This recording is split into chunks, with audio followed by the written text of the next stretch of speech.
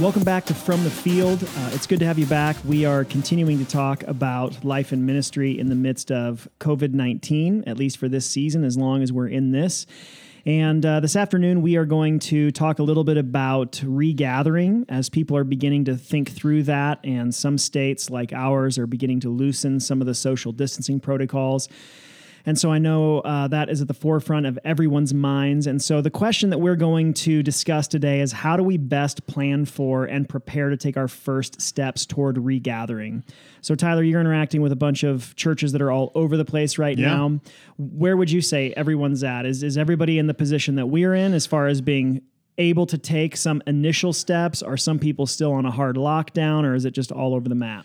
Yeah, I think it's all over the map. I think everyone's really trying to decide what's going to be best for them and what they should do, what they can do. So I think right now everyone's in process. I think as we'll talk about our plans, I think one difference between us and maybe a handful of other churches that at least I'm aware of, we really pared down to like, you had to be there in order for it to function. And we had a really simple service and process. And so I think with the new guidelines, at least here and a lot of places being 20, I think a lot of people were kind of about that anyway, just to be able to pull off their service. So I think this kind of very first step one will be very little different for the average church. Oh, totally. So you're saying that some churches that are streaming they have 20 people on their team just to have their live stream happen. Absolutely. Whereas ours takes 4. Yeah. So exactly. Okay. Yeah.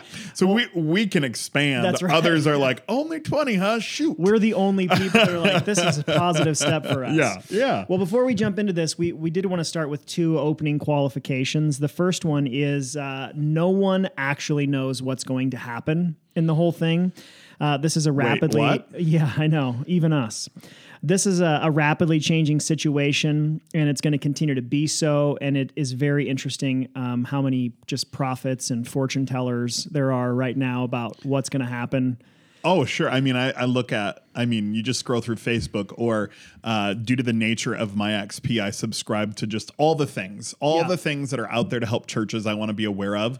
And everyone has got a plan for you. Right. And everyone's like, this is how to do it. And I don't know where that's coming from. Right. At least the confidence. Right. For sure. So the first qualification, no one knows what's going to happen, including us. So this is not us trying to predict what the future is going to hold. This is just the questions that we're thinking through and the principles that are guiding us right now. Yep. The second qualification is, before we start, is no one knows how to do this perfectly, which I think would suit a lot of ministry leaders well to internalize that and to show them self-kindness and grace. Everyone's just doing their best. I have seen some people online take the stance of being like the subject matter expert on how to regather after a pandemic, which is curious since this is, what's the word I'm looking for? I think the word I'm looking for is unprecedented. And that, in truth, that this is currently unprecedented. Right. And we're going to do it, and then we can no longer call it unprecedented. Yes. Just so that we're clear. And if you didn't get that joke, it's because Tyler hates the word unprecedented used in this context about COVID-19. Unprecedented, new normal, and an extreme abundance of caution. Yes. The extreme abundance of caution is the most disgusting phrase of it. I just mean as a piece of communication, it is redundant trash. Yep. Okay. So this has never happened before. No one knows how to do this perfectly. So we are not going to have this conversation as experts, but we talk and try to be thoughtful about the things that we do. And if somebody else, if this prompts someone else to think through some of these things too, that's great. 100%. So what we're going to do is we're going to talk about the guiding principles that we are utilizing right now as we begin to think through regathering. And then we'll talk about at least what first steps are looking like for us in our context right now. So we'll start with these guiding principles. The first one is, and I wish that this didn't have to even be stated, but sadly it seems to need to be. Number one, we will not violate state or federal guidelines in order to gather. Unfortunately, that has to be said. Yeah. Well, it's said in the Bible already. But the fact that we have to re-say it is a problem. I have seen not a ton, but a fair amount of this rhetoric online that is basically that we are being persecuted. Our religious liberty is being persecuted. Okay. Yeah, that was my response too. Sure. And my thing has been like, I believe that what's happening is we're being protected, not Yes. persecuted. And I think the argument that our religious liberty is being persecuted, like that will hold a lot more water when movie theaters and public schools. So and my barber Yes. is, well, I'm going to get a haircut this week Yeah. and I get an earful about all of her persecution. yes. And you go to the most liberal barber on the planet. 100%. Yeah. So if we're being persecuted, we are all being persecuted. It is for sure. When they open the persecution, yep. barbershops and the movie theaters and the public schools and we still can't gather. Ski mountains. That's right. Yeah, Then yeah. we're being persecuted. Yep. Until then, we're not. So we are biblically obligated to submit to the governing authorities, Paul says in Romans, over us. And so our first guiding principle is we are following closely both federal and state and city ordinances and laws that are coming out and guidance and direction and counsel and all of it. And we just will not violate that. Sure. And I think it's important to point out that as some of these things, this reopening and regathering and all of these kind of restrictions have come out, at least the ones that I've paid attention to, there's always some sort of consideration for houses of worship Yeah. or religious ceremonies or what. I mean, it's not just Christians, it's others who want to gather as well. But I feel like not only are we not being persecuted, but we're being thought of, I think, like, very More. specifically. Yeah, totally. Yeah. I don't know what it is. I think there is a particular type of Christian that because we are told by Jesus in the New Testament to expect suffering and persecution, that they like hunt for it. Sure. And everything bad that happens is persecution. Like Sherlock Holmes. Yeah, for exactly. Like persecution, not everything is persecution. Sometimes we just live in a fallen world. It's hard and life's not always easy. So that's our first guiding principles. We have said, unless a line was crossed and we were literally, our faith was actually being persecuted, we will not violate state or federal guidelines in order to gather. That's Sure. number Yeah. one. Our second guiding principle is we want to live between these two lines of fear and negligence. So we do not want to remain isolated out of fear, but we also don't want to rush in any way that would prove harmful. So what we've experienced as we've just pastored our people is if you were to, there's a spectrum that people are on right now. Okay. On one side of the spectrum, you have people that are like chomping at the bit to go back to life as normal. That if we opened a church this Sunday and you could sit on each other's laps, like they're in for it. They have no fear of getting COVID, of spreading. They're just like, those are the people who hug you a little extra long on Sundays, and little you just too long. like in the first place. enough. Pre-COVID, they still hugged a little too long. There should be a timer that goes off when you've hugged too long. Like everyone just walks around with a taboo That's buzzer. right. That's right. So you have some people that are on that spectrum that are tired of being alone and tired of being isolated. And then you have people on the other end that are scared. This whole thing has really freaked them out. It's taken a massive emotional toll. And it's going to take a while for them to jump back in to anything resembling normality in public settings. Sure. And while everyone has the right to the way they feel, we're still early on to not know that they aren't the smartest in our society. 100%. Yeah. We have no idea what the next few weeks will hold. Right. And some of those people might be feeling like, see, I told you so. Right. So we'll see.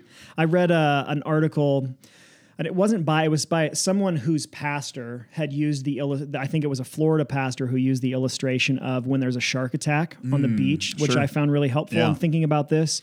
And their whole point was when a shark attack happens, they immediately close the beach, clear the water, and you can't be there. Yeah. They stabilize the situation, make sure the ocean, to whatever degree you're able to, is safe. And then people are let back on the beach. And they said every time that happens, there are about 15 to 20% of people that immediately go back into the water. Okay. No fear of the shark, like they're right back into it. And everybody else is on some sort of spectrum for they're just going to wait and see if those people get eaten, basically. Sure. Before they go back into the water. And this is a very similar situation. You have a portion of the population that will be ready to go right back to worship as it was. Sure. And then some other people that are just not in a big hurry. And it's not like we've talked about this. It's not an introverted, extroverted thing. No. Necessarily. Definitely not. I think I keep seeing that, like, as an extrovert, I'm dying. Right. And introverts are just loving the global pandemic. Wait. Yeah. Yeah. That's not true. I mean, at least for me, I would definitely consider myself a pretty deep introvert. I think that there are different types of introverts. And so I think sometimes it's automatically equated with shy. And so when I say that, people feel like, well, Tyler, you're not shy. You can't be an introvert. But it's really about just like what fills your bucket. And Right. for me, big groups of people do not. However, I deeply love like one-on-one conversations, going out to lunch or breakfast with people, just getting a chance to like visit with someone on a walk. And I got to tell you, like, it's hard. Yeah. I'm like really, as much as, and I think that what is true for probably most everyone is the first week as an introvert, I was like, what's the problem with this? This is no different. Yeah. Than And every I'm other sure day. extroverts were like, and as this has gone on, we're all in kind of the same boat. Totally. Oh, yeah. It's really, really hard. So what we are trying to do is we don't want to live in fear.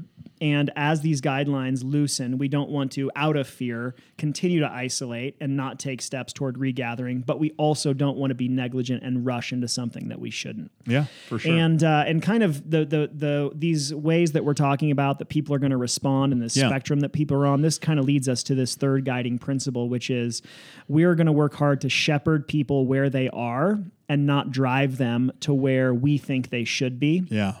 And this, for me, came out of a conversation we were having yesterday that you talked about the importance of pastoring people individually through this season. So maybe you should talk just a little bit about your thoughts on that. Yeah, I think while I am not in the camp that is like uber scared, I'm like in the camp that like might be on the edge of the beach watching the people go in. Like I just want to make sure like there's no blood in the water already that makes them like feisty. So I think that some people are just like right back in, and that's not for me. Yeah. But I'm like near and like ready-ish. You're not staying home from the beach. No. Yeah. I mean, in general, I'm not a beach guy, so I would literally stay home from the beach. But outside of that, no, I think that that's where I'm at personally. But I just think as I've seen things online and see us planning this, like, reopening, relaunching, regathering of the church, and let's get people back into small groups and all of this. Like, I think what I'm really concerned about is the people that are going to take a long time, and the people that are going to feel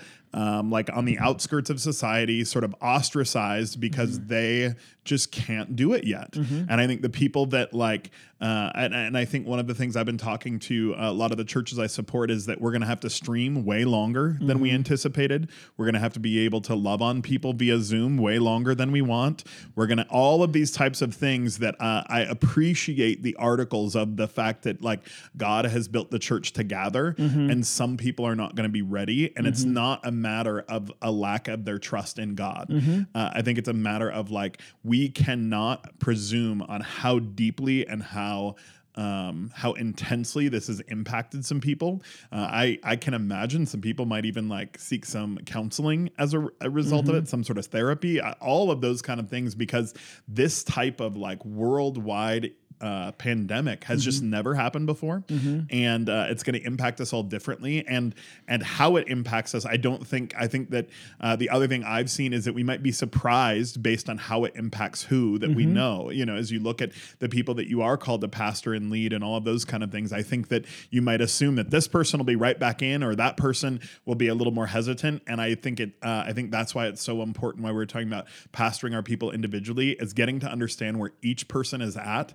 And absolutely calling them to not live in a place of fear, but not shoving them into something, and also not leaving them out because they're not ready. Yeah, I like that word that you use. There's a big difference between shepherding and shoving. And I don't think that we should be doing any shoving or pushing. And I don't think that any good pastor or leader does that, but really works hard to understand where it is that people are at. So I think what we're trying to think through is how do we not only plan for those who are ready to jump back in to all the forms of regathering, but also how do we provide a long runway for people who need more time to acclimate back to what has been normal for us. Sure. So lastly, the last guiding principle for us is that we are already trying to begin to think through what needs to remain different. Yeah.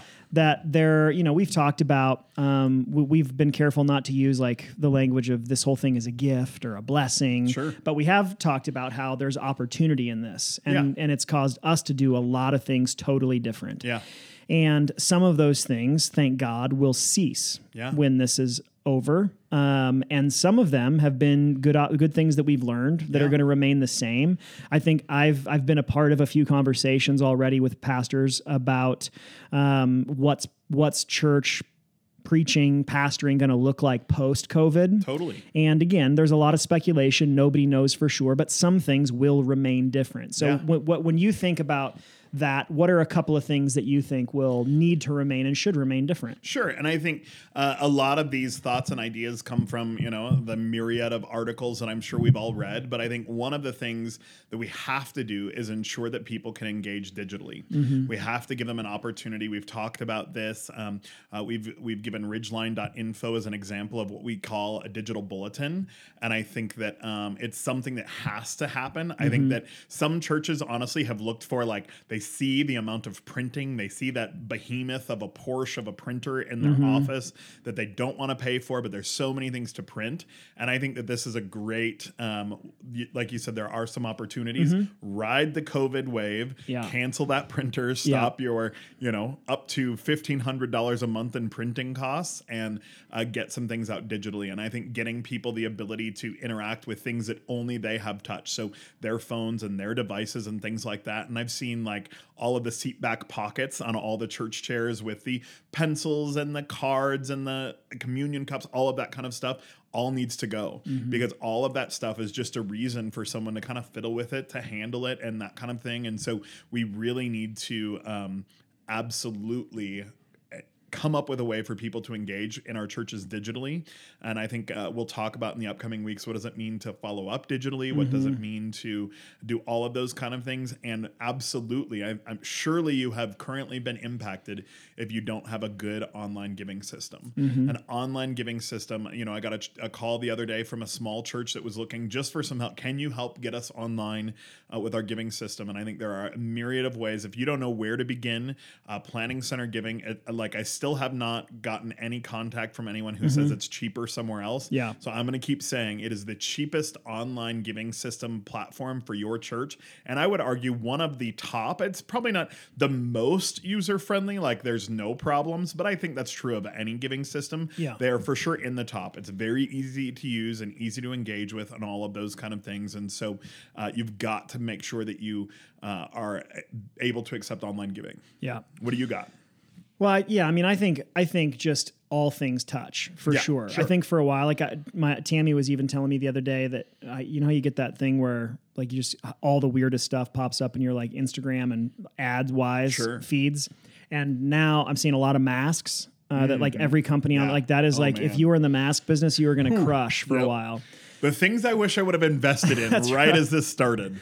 Zoom number one. But another one was this tool that goes on your keychain that makes it possible to... I have one on the way. Do you really? Yep. So you can like use touchscreen things with it. I think that's really... So I just think all of that points toward people... and I honestly don't...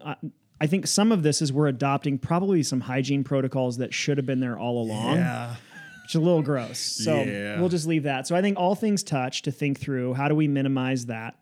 But a big thing, I mean, I got asked this week in the context of preaching even, like, what do you think will be different? Yeah. And I think one thing that for me, that I'm going to labor to continue to have be different is I'm going to continue to work toward the current length of sermon that I have right now, which is roughly 30 minutes. Oh, wow. I think, you know, I talked about this on a friend's podcast this week, but by and large, longer does not mean better necessarily. And there really is something to, I don't think that we are shortchanging the sermon or that we are shortchanging the experience or that we are shortchanging the Bible by being clear and concise. Yeah. So that is one thing I think that pastors and preachers have the opportunity to do is to think through on the teaching end, what have you learned over this season, and how do you continue to take what has been a good learning and move that forward? And for me, it's going to be working on sermon length. Totally. I think one thing I had said in the previous point, it's back to the digital thing. I think we've got to be ready to live stream for much longer. Yeah. We're going to be back gathering publicly and need to live stream still for those people who need it. I think if you're looking for a solution that's pretty easy, we have one that it's not the like world's best feed, but it's kind of an all-in-one solution. It's called a Mevo camera. It's MEVO. And I believe that they have some more online. I know that they were working hard to populate as many as they could and even started a GoFundMe to be able to like raise some money to be able to like make more cameras. It's one that we've had for a while. They've got a couple of different options. Look into it. You can feed your audio right into it. The shot is not like the crystal clear pre-recorded thing you might want. Yeah. But it's something that like we're going to have the ability, it comes with like a little pack and you plug it in and you like link it to the internet and then it's ready to go. And it's going to be something that we'll be able to keep like in one of the front rows for as long as we need to in order to be able to live stream, even once we're meeting publicly again. It's like, you remember that Fender speaker system that was gray and a suitcase. and they like the speakers just snapped on. It's like the camera version of that. Yeah. Pretty it's much. like a transformer. Yeah. That's right. So anything else off the top of your head that you think of as far as what needs to change?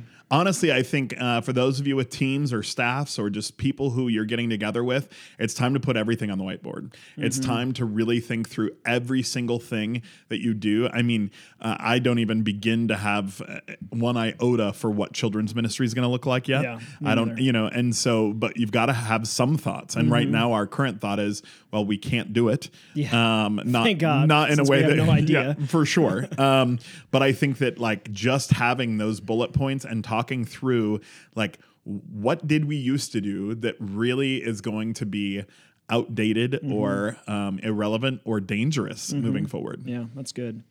Well, let's talk a little bit about the steps that we're taking. So just so everyone understands a little bit about our context, if you listen to this, you probably know, but we pastor Ridgeline Church in Salt Lake City, Utah. Comparative to many other states and cities, our numbers are pretty good. Yeah. I mean, we've had people get sick, obviously, and we've had people die. So I don't mean to speak about that as if that's small or trite, but again, comparative to places like New York and Chicago, Detroit, places in California, our numbers are just way lower. So as a result, as of when we're recording this today, May 1st, our governor has taken the first steps in loosening some of the social distancing protocols. For instance, you can go into restaurants now, as long as they're practicing good social distancing. Yeah. You can go in and you can eat in a restaurant. Servers have to wear masks. There's all kinds of protocol for them. What else? Barbershops are supposed to, salons are supposed to open. All that kind of personal service thing is supposed to be able to open for sure. And then now you can it's like ideally friends and family, but you can be in gatherings of 20 rather than 10. Sure. And that's a big step for our area for sure. Oh, yeah. And I got to tell you, I know the most popular place in Utah this weekend will be the Utah Zoo because it's something to do. That's right. So the Utah Zoo, it's obviously all outdoors for the most part, and they've got guidelines. I haven't read through them yet. But I just think that I think you have to get a ticket for a specific time you're allowed to be there. It's all one way, the way that like the grocery stores are now. So there are all kinds of restrictions on that. There are starting to be things. Yeah, exactly. Yeah. Which things is a win at this point. We have had no things. So because of the context that we're in, here's a few of the steps that we're taking based on, again, these guiding principles that we just talked about. So there's really two changes that are going into effect as of this weekend. The first is we can invite a very small number of people to attend our live stream on Sunday morning. Yeah. So as we mentioned, we only really need 3 or 4 of us to make our live stream happen. Yep. So as a result of that, we have this small, because we can have a gathering of 20 people, we have this small pocket that we can invite. So we're doing that beginning this Sunday, and we have sent out a video about it. We sent out an email today kind of listing some of the protocols for it. Yeah. But like we're having people come, and the first thing that is the most important is that, no one can come with any symptoms of any kind of sickness. Right. I mean, that's one thing about as COVID continues to change and evolve is like basically if you have you stub your toe, you might have COVID. Yep. Like it's unbelievable the way that it was originally like cough and fever, and now there's just an unbelievable array of symptoms. So basically, if you have any symptoms of sickness, you're not going to be able to come to the feed. Yep. Secondly, we're having people wear masks through the entirety of the stream.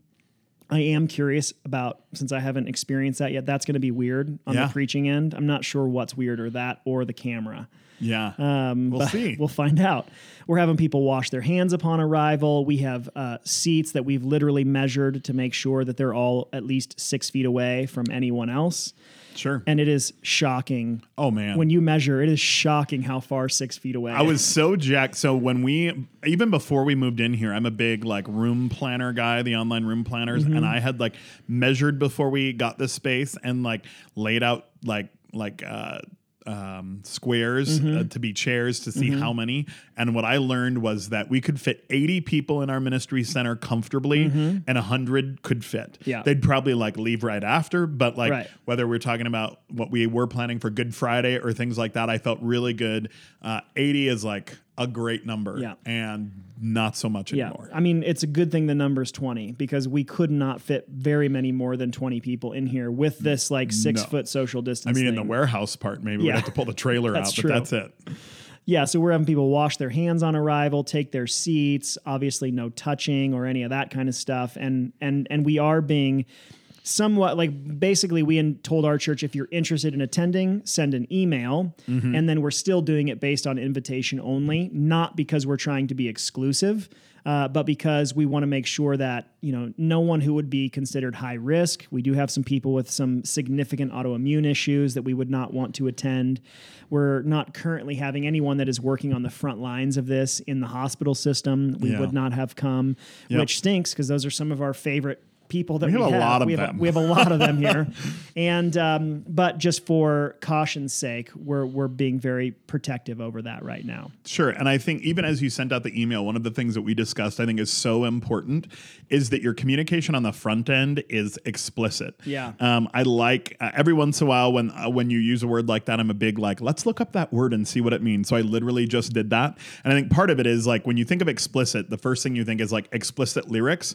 And so what I grew up knowing explicit meant was like the CD I was not allowed to listen to. But that word doesn't mean like raunchy or awful. All it means is stated clearly and in detail, leaving no room for confusion or doubt. Right. And so in our communication, we said like, we cannot hug. We can't, because again, you're going to have those people that want to do the lap thing we talked about earlier. And you're going to have those people that like might sit in their car and work up the courage to be able to like come inside. Yeah. And we need to not create an environment where those people are seen as like bad or standoffish or, you know, all of the, you know, oh, they're just so closed off or they just, you know, won't like, you know, love me as their Christian brother or sister. No, it just is a matter. Like there is this family in our church I've known for years and years, and they have 3 little girls, and I would love, like they stopped by to drop something off for my birthday the other day, and I wanted to like hug and kiss those little girls, and I just can't. I don't know that I'm not asymptomatic, that won't be problems for that, you know, all of that. And so we have to, and I think it's only fair for the leadership to take the brunt of that and 100%. To say, here's how we need to behave. I know we've read it all, but I think there's some people out there who think that all of this is kind of made up. They think it's all an extreme overreaction. And I think even for those people, we need to love and shepherd them well and say, you might think that, and the way that you behave at your home is one thing, but as we get together, like, let's follow these guidelines. Yeah. And don't tag me in your crazy Facebook posts. Those two. Second thing that we're able to do, this one I am very excited about, is we're offering the option for one-on-one meetings in person again. So I've been doing all of that over Zoom, and like everyone in America, I am Zoomed out for the most part. It doesn't matter who it's with. It doesn't matter how much I love the person. It's just like I am just. And this is I know your whole life is on Zoom. It is. Yeah. And it's going to continue to be. Yeah. Well, I've built a whole living on it, but now everyone thinks it's kind of cool, or did. Yeah. Now everyone's over it. And I'm just like, I'm still the same. I will say though, if you bought Zoom stock, sell soon. Like I'm going to give you like the Wall Street minute here. Sell, because once we can, I think people are zoomed out. Totally. I just can't handle it. The downstairs part of our space here is all hard surface. We have plenty of space that we can practice the social distancing thing. And so I'm able to be 6 to 10 feet away from people, which again is like slightly awkward to sit that far away. How you doing? Yeah, exactly. Might as well just talk on the phone. But another thing that I have already done is if you are in an area that allows you to be outside practicing social distancing, for instance, on a walk, that has been one way that I have been able to continue to meet with people in person, is to go on a walk outside in a place that is not overrun with people and to maintain that space.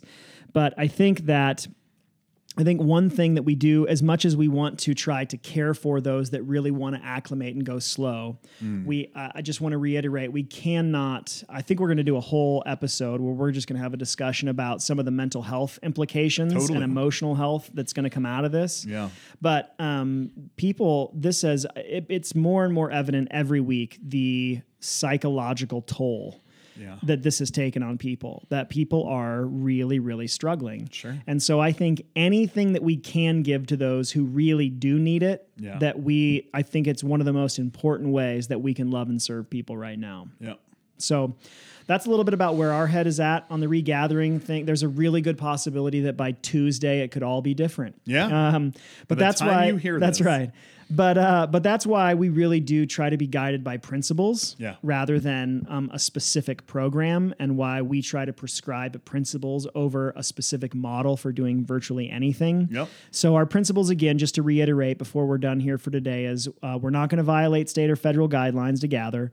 We want to live between the lines of fear and negligence. We will shepherd where people are where they are, not drive them where we think they should be. And then we are going to begin to think through what needs to remain the same. So and different. And I mean, I just can't read. That's all. I can't even read off this screen anymore. So that's a bit about regathering. We're going to continue as long as we are living in this COVID age. We'll just continue to come at this life and ministry from different angles. Sure. Well, thank you guys so much for listening to this episode. Again, if you want to follow along with us on social media, you can find me on Instagram at Ryan Hughley. And me at Tyler Dravitz. That's DREWITZ. Thanks so. That was good. I like that. You're like a disc jockey. Hey, man. ITZ. Thanks for listening. Casey Kasem. All right, we'll be back with another episode next week. Thanks so much for listening.